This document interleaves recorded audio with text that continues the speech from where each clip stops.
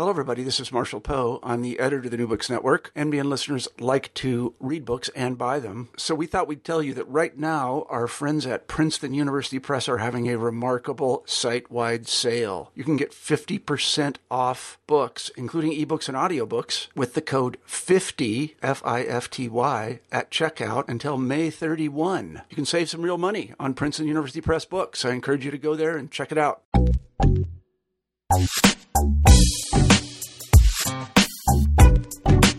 What do we mean when we say the word technology? Is it only those mechanical things we're used to? Is it only the internet? What is technology? And what if our definition of technology is inadequate? That is, it doesn't take into account all of the various items that could be considered technology or technological. We're going to talk about what technology is and look at technology from a different or neglected perspective on the show today. To help us with our conversation, we have Clapperton Chakanetsa Mavunga, who is an associate professor of science, technology, and society at MIT. This is New Books in Technology. I'm your host, Jasmine McNeely. All right, so the book is called Transient Workspaces, Technologies of Everyday Innovation in Zimbabwe. Now, before we even start up talking about the book, one of the first things we like to do is get some background on the author. So who is Clapperton Chakanetsa Mavunga? He's a simple boy who grew up in rural Africa, traveling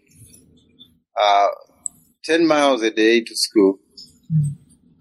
And so I grew up herding cattle. I grew up doing all kinds of things that an African boy would do. Mm-hmm. And so that's where I'm coming from. And I grew up in a family of 10. Okay. 6 boys and 4 girls. And I was the 5th of the youngest boys, and I was the second from last. So yeah, so this is me. Okay. And so now you are an associate professor? That's correct. At MIT? That's correct. So what was the route to MIT? I would say I was schooled in this very inspirational space called poverty. Some may think of it as a kind of pathology, but I don't think that without it I would have been where I am. Mm-hmm. I pretty much grew up in very difficult circumstances where the only hope you had was to become somebody. You had to go to school, and you had to continue to scrape until you got where you wanted. I had parents who had a lot of faith in my abilities very early on. And so that made it very easy. I would burn the midnight oil quite literally because it was paraffin, a small paraffin lamp, self-made. And until it was around 2 o'clock. And I remember my dad would come and knock. Clapperton, are you still awake? And then I would say, yeah, I'm still reading. So I was quite an avid reader from very early on. So this is what then took me to University of Zimbabwe, finished my honors degree in history in 1995. And then I took a break then I went back to school again 4 years later. This time to do my master's in history at Wits University in South Africa. But I was dissatisfied at that point that, how is it that the history of Africa is only accounted for in social terms, but then where is technology in this? Where is science in this? Where is innovation? Where is entrepreneurship? Is it that we didn't have this? How come the same things that, other nations like the Romans were doing, how come those kinds of things that they account for as technology are also not accounted for, even if they are present in our own story? You see, so I began to reflect on these stories. Where is this? I didn't find it in the South African education system because it fits at that time. Mm-hmm. So hence the decision to go to Michigan. And then it's from Michigan that I was lucky to come to MIT and be part of this institution. Okay. And you teach science, technology, and society, right? Correct. Which is all part of this book, Transient Workspaces. Yeah. Yeah. Now, you just talked for a moment about how you got your history degree at the University of Zimbabwe. Right. And you use a lot of history in this book. I'm a historian. Yes. So in my entire, put it this way, in my entire university career, I've not studied anything else but history. Okay. And a little bit, it's only at Michigan that I began to study STS and environment and anthropology, but then the core of it is history. Yeah. So I tend to be the historian, quite dyed in the wool, and no apologies for this. Absolutely. So let's talk about the book, Transient Workspaces, Technology of Everyday Innovation in Zimbabwe. And, one of the questions you posed to yourself earlier when you were studying at university in South Africa. South Africa. Was about why is the history of technology in the continent of Africa not really being told or recognized as technology or technological innovation.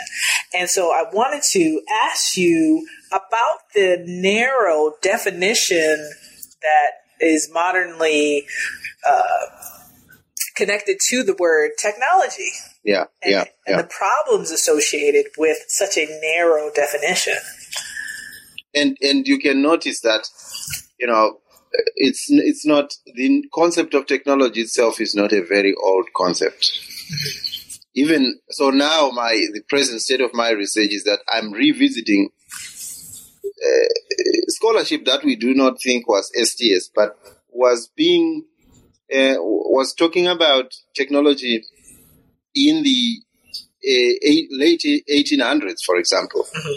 I'm thinking of the work of Otis Mason, who was writing of a concept called technogeographies. Mm-hmm. And he was saying there is no society in the world that does not have technology. Every society has it. But it's a question of the distribution, our distribution as humankind on Earth, and the geographical regions that we inhabit.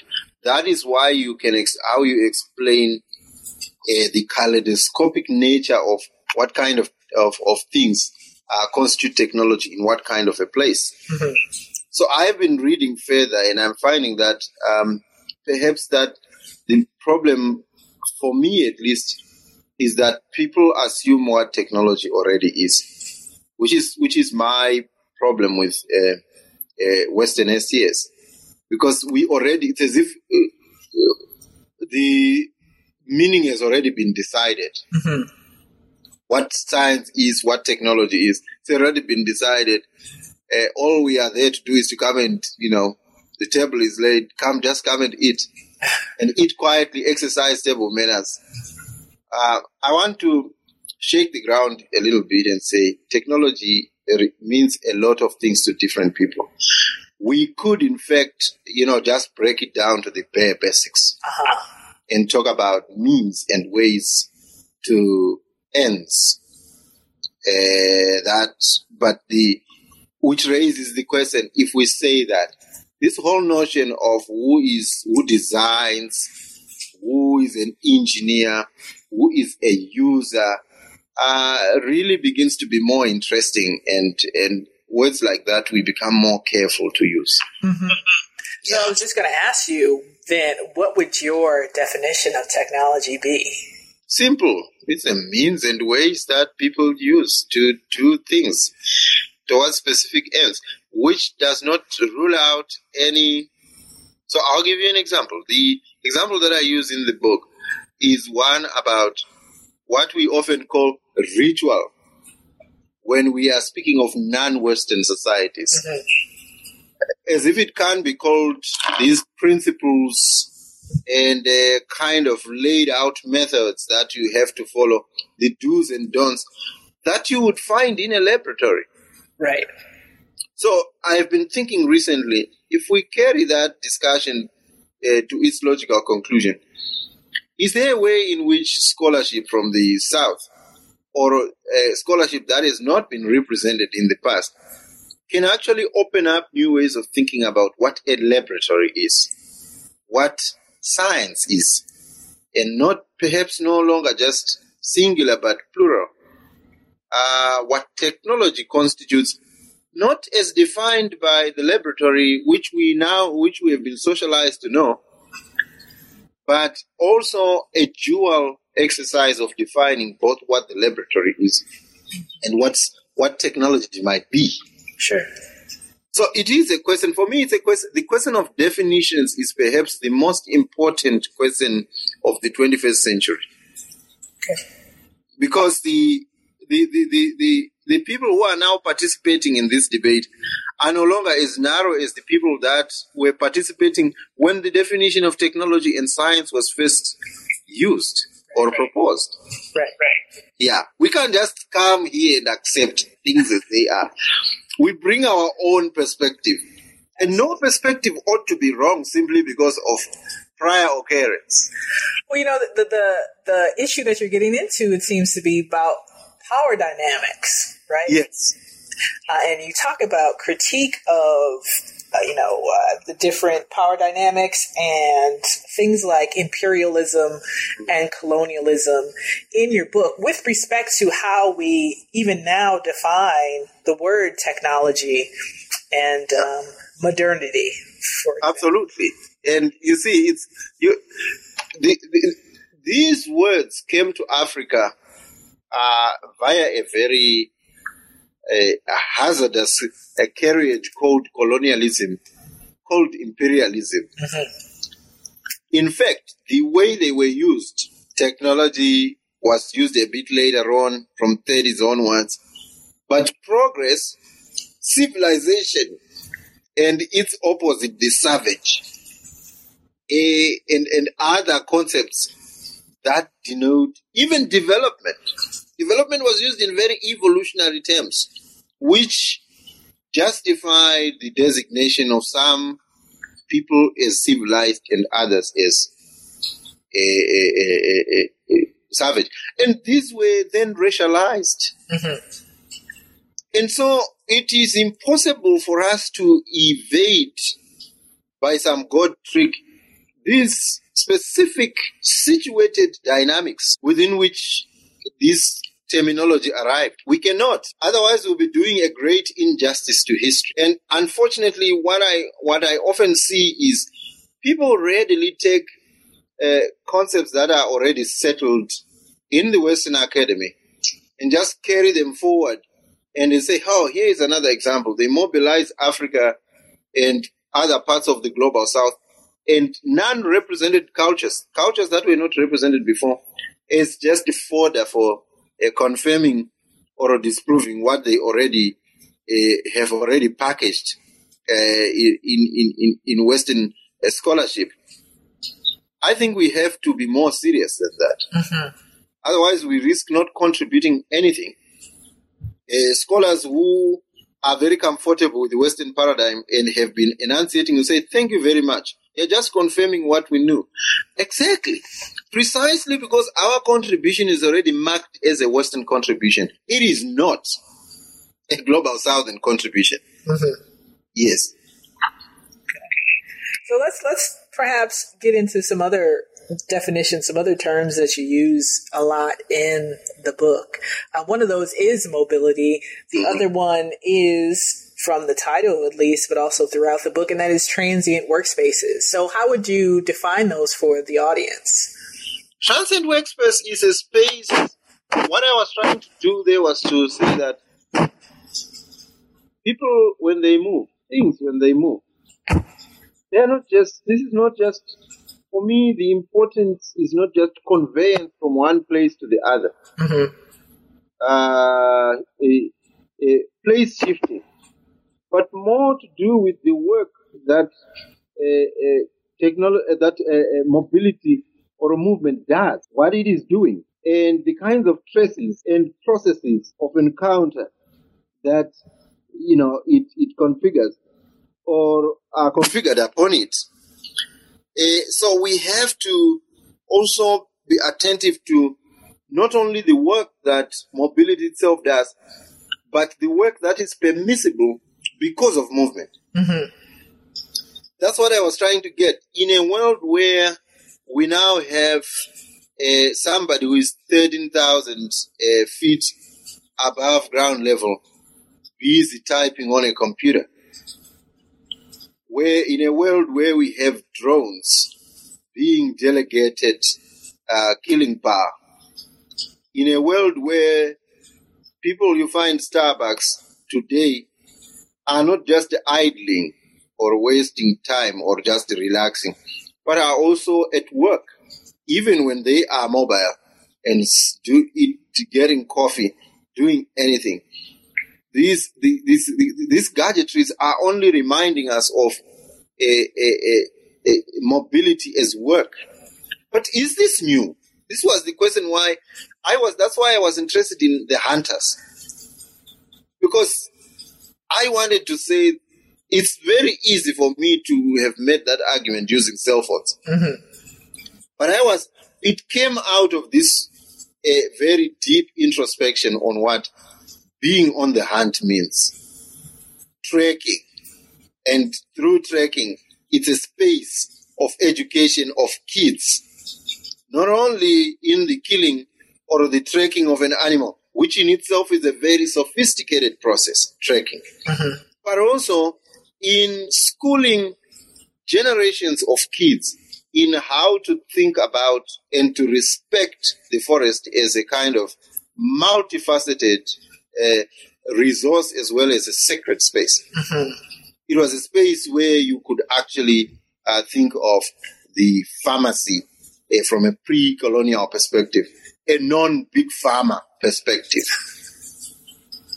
So that's what I was trying to do with Transient Workspace, to say it might well be the defining mode of work in our time, where we are seeing the reduction of a idle time or a dead time, as some other scholars have called it, and the multitasking of movement, so that it also becomes a space where you do, and time where you do work, which you might otherwise have done if you have only after you have arrived home or in a workshop. Mm-hmm. So, which is why earlier on, when I started in my dissertation, I was calling this a mobile workshop. But I got disillusioned with the word workshop. It didn't quite. Recently, Mamadou Dufresne suggested that a French word could be atelier. So it could be, instead of a mobile workshop, it could be atelier mobile. Mm-hmm. But still, I wanted something that is translated in my own language. And that's why I settled on Transient Workspaces. Mm-hmm. Now, part of the book, you do get into the Vashona and Masangana. Machangana, yes. Mashangana. Yeah. Good, thank you. They originally called the Sengwe, Mm-hmm. but then because of the convenience of being identified as Shangana and the advantages that came with it, they just call themselves Machangana. Mm-hmm. Well, you get into the philosophy of life, and you also talk about spiritually guided mobility. Yes. With respect to both groups. And I was wondering if you could talk about that more with respect to, technology and how perceptions of technology have changed or impacted things in Zimbabwe and that area. In fact, where I wanted to start was where, if you look at the kind of literature we have in STS, most of it is evacuated of the spiritual. Mm-hmm. And it could be that So there are two things they are evacuated of. One is the spiritual. The second one is the communal. What is emphasized more the human and the machine. Also emphasized is the individual. And my argument is that even human is dehumanizing. Since when did we talk only about human as opposed to people? That's where I am now. Regardless of what I wrote in the book. That's what I wanted to say. That's what I wanted to draw attention to, that perhaps we should return to people as opposed to human, because human just dehumanizes.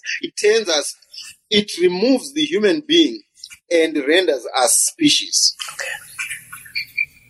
So that's what I want, and what I was trying to do with spiritually guided mobility was to say that from where I come from, the idea that, you travel alone as a human in society, as a species, it's simply not how people see. Now, and I'm not rejecting the idea that, people can't see themselves that way. They should. But they should not disapprove of other ways of seeing. We should be democratic about this. And the way I chose it was that every facet of life and the life after this one is guided by the ancestral spirits, according to this culture I was examining. It's guided by Mikwembu, it's guided by Wadzimu. And the idea was that once you have anything that is guided by the spirits, you cannot therefore claim individual. You can't say, beat yourself on the chest if you have asked for the providence of the spirits. If you were going into the forest, then you are coming back and you beat yourself on the chest that it was your own doing. It wasn't. That does not mean that, being guided by the spirits does not absolve you from a skill. Skill was a spirit. It was indivisible from a spirit. Skill was a spirit, the spirit of expertise. So there is no distinction whatsoever between the spiritual. In fact, the spiritual functions as a guidance, as an anchor, the guide to innovation, rather than the anthropological perspective where the perception was that, well, they are too superstitious, therefore that's why they can't innovate. It's actually that which they call superstition, that when removed by Christian missionaries, completely also swept the rug from under the carpet of African modes of innovation. It's the worst kind of knowledge genocide that could have happened, this conversion. Yeah, so let's talk about one of the other questions I had was about the integration or the bringing of outside technology or ideas into these societies that are already established and already have ways of believing, knowing, and working or doing things, and the impact that has on that society, and how society impacts that outside technology as well. Yeah. So what I was trying to do was to say that we should take note of the. I guess what you are referring to is this question of appropriation and appropriate technology. And I had my mind on the cell phone today, but I did not want to tackle the cell phone. I was interested in something more historical, which was to ask about the genealogy of appropriation in the African context. And the way I wanted to do it was to not valorize the idea of appropriating outside things alone, as if Africa's future only lies or past has been about appropriation only of things from outside. I was trying to say that the question I was trying to say is, what precedes appropriation? What comes before appropriation? When people appropriate, what is that a sign of? Because to me, it's a sign. It's a symptom. But a symptom of what? And I think it's a symptom of an inner beautiful beast that is very, very innovative, is spiritually, deeply spiritually, communally anchored. Mm-hmm. And that has a tendency of being very flexible to outside things, not only receiving them, but seeking them out.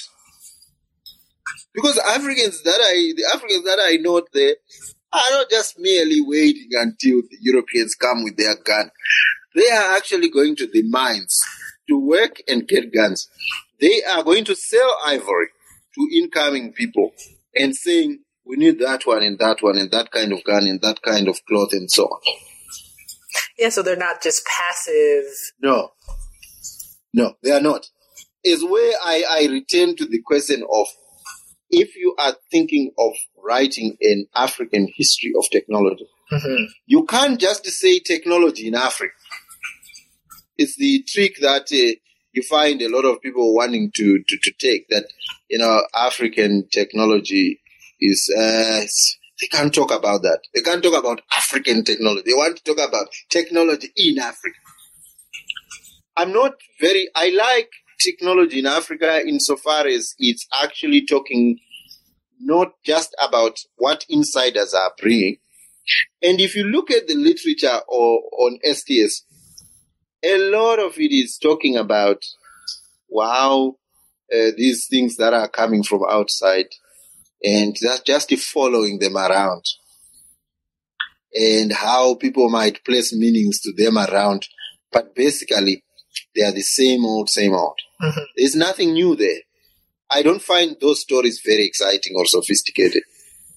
I'm interested in a story that traces two kinds of trajectories. While the trajectory of the things that are incoming, on the one hand, the trajectories of things African, and where these Africans that are interfacing with these things are coming from.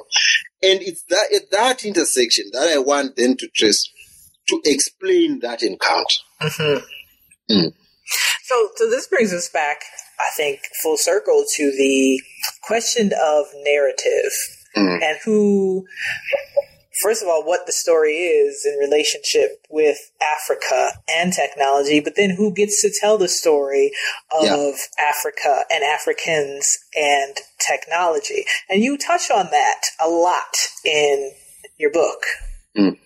I do. And one of the things that has happened, and I come from Zimbabwe, mm-hmm. where most of the stories about Zimbabwe are written by outsiders. One very good example, just look at all the biographies of Robert Gabriel Mugabe, the president. Until some have come up recently, not one has been written by anybody who is black or African. Doesn't that surprise us? And you look at Zimbabwean history proper, except for Ngwabi Bebe, Hoini Bila, and a few others, the majority of books now coming out on Zimbabwe are written by non-Zimbabweans. And as Chimamanda Ngozi Adichie warns, there is a danger in a single story. We need to have Africans not relying on these accounts. The audience, the topics that people are writing about our experience are not the ones that we choose. They elect what to write. Mm-hmm. They don't substitute. They have legitimate questions just like we do. But they may not be legitimate to us. And we are not hidebound to follow their paradigms. So, for example, when they import these categories to try and explain Africa, one question we should be attentive to is, to what kind of knowledge store are they contributing? To an African history, an African's perspective, or to a history of Africa, which can be diverse, and anyone is welcome to write. This is why I think we need to be careful about what constitutes an Africanist perspective. which I don't write from, and an African perspective, which is where I write from. But I also write from a second space, which is Africa. A kind of an Africa-focused history, which is that anyone can come to that if the central voices that are emanating from this account are African. Not to load them with all these theoretical pork, Heidegger, of Latour, of all these guys. A lot of them spend very little time or no time at all in Africa. And then you mobilize the history of an entire society to that. I was trying to do something else in this. If you look at the introduction, it's a critique and an update on the state of the world. You could think of it as a vent, kind of frustration. The book proper for me, if you think of it as a work of theory, starts in chapter 1 on guided mobility. That's for me where I start, where I am actually making the move that the theorists, I'm not the theorist. I'm not the philosopher. The philosophers are my ancestors. They are the ones that developed all this vocabulary to order the knowledge that I write. I'm merely a student, but also a steward to the and an heir to knowledge that I only can claim expertise on the basis of having lived it. And so I am trying to say it is not just enough for us to just take this kind of knowledge and call it our archive, our empirical folder, and we don't call it theory, we don't call it philosophy. It's just an archive. I think there is something very dangerous with that, because then we appoint ourselves the experts. But what credentials do we have to claim expertise to societies to which we are outsiders? I mean, 2 years, 3 years, 4 years, 5 years does not make one the expert any more than a lived lifetime makes somebody an expert. I think it's the latter that is often suppressed. Yeah, we need to take these voices seriously as theoretical standing points. Yeah, absolutely. So the book is Transient Workspaces, Technology of Everyday Innovation in Zimbabwe, and it's out now. It is out, yes. On MIT Press, right? And they can pick it up anywhere, Amazon, MIT Press, obviously. So one of the other things that we always like to ask on New Books in Technology is, what's next? What's next for Mr. or Professor Mavhunga? What's next? So I am finishing a book now on what I call how an African knowledge became science. And I'm basically saying that many policies that we need to move away from the idea that when Europeans came, they just obliterated our knowledge and imposed Western templates. My argument is actually that they built the knowledge they used to oppress Africans and other colonized people anywhere else. A lot of that knowledge was built on pre-existing knowledge of indigenous people they found. So the example that I take is that of the knowledge of trees, the knowledge of animals, and the knowledge of pest control. And I show, and so what I do is I'm using the accounts of the colonists confessing about how they did this. For a long time, we've been told, the colonial archive is biased, is full of these things. I'm saying, no. Don't let them off too cheaply. I want to hear them confess and present them as confessing how exactly they were taking this knowledge. One good example is where you have these medical schools throughout, in the United States, in Britain, in Europe, they were sending one expedition after another to Africa to collect what they called voucher specimens and to document the names of all the medicinal plants. This is just one example. Medicinal plants that African healers, and in some cases even people designated as witches, were using. Mm-hmm. And these were medical anthropologists working for medical schools.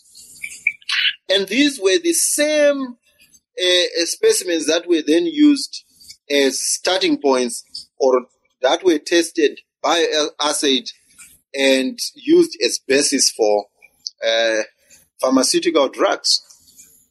Now, where does science start then? It starts from the laboratory, or it starts from these people? Right.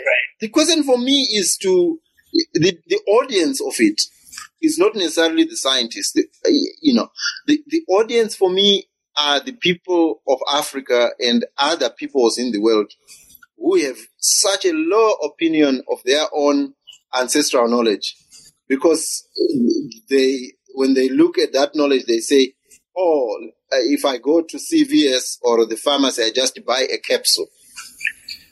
Oblivious to the fact that that kind of capsule actually came from the tree that underneath they are sitting. Mm-hmm. So I'm hoping for a knowledge that eventually will begin to awaken people of Africa, young innovators. And also here, for my students, for example, to recognize that Africa is not just this one vast dust bowl of misery, disease, and war. That a lot of very good things that they may not be aware of have actually come out of Africa. Mm-hmm. And build on that. Build new smart partnerships on the basis of mutual respect. The idea being that if we teach them here at MIT, theirs is just one domain of knowing. There are multiple others out there. And good things can only come from working across different knowledge domains. That sounds amazing, and we certainly look forward to reading that book when it comes out as well. And so we thank you for coming on the show today. The book is Transient Workspaces. That is the technology of everyday innovation in Zimbabwe. And the author is Clapperton Chakanetsa Mavunga. And we thank you for coming on New Books in Technology. Nathan, thank you very much.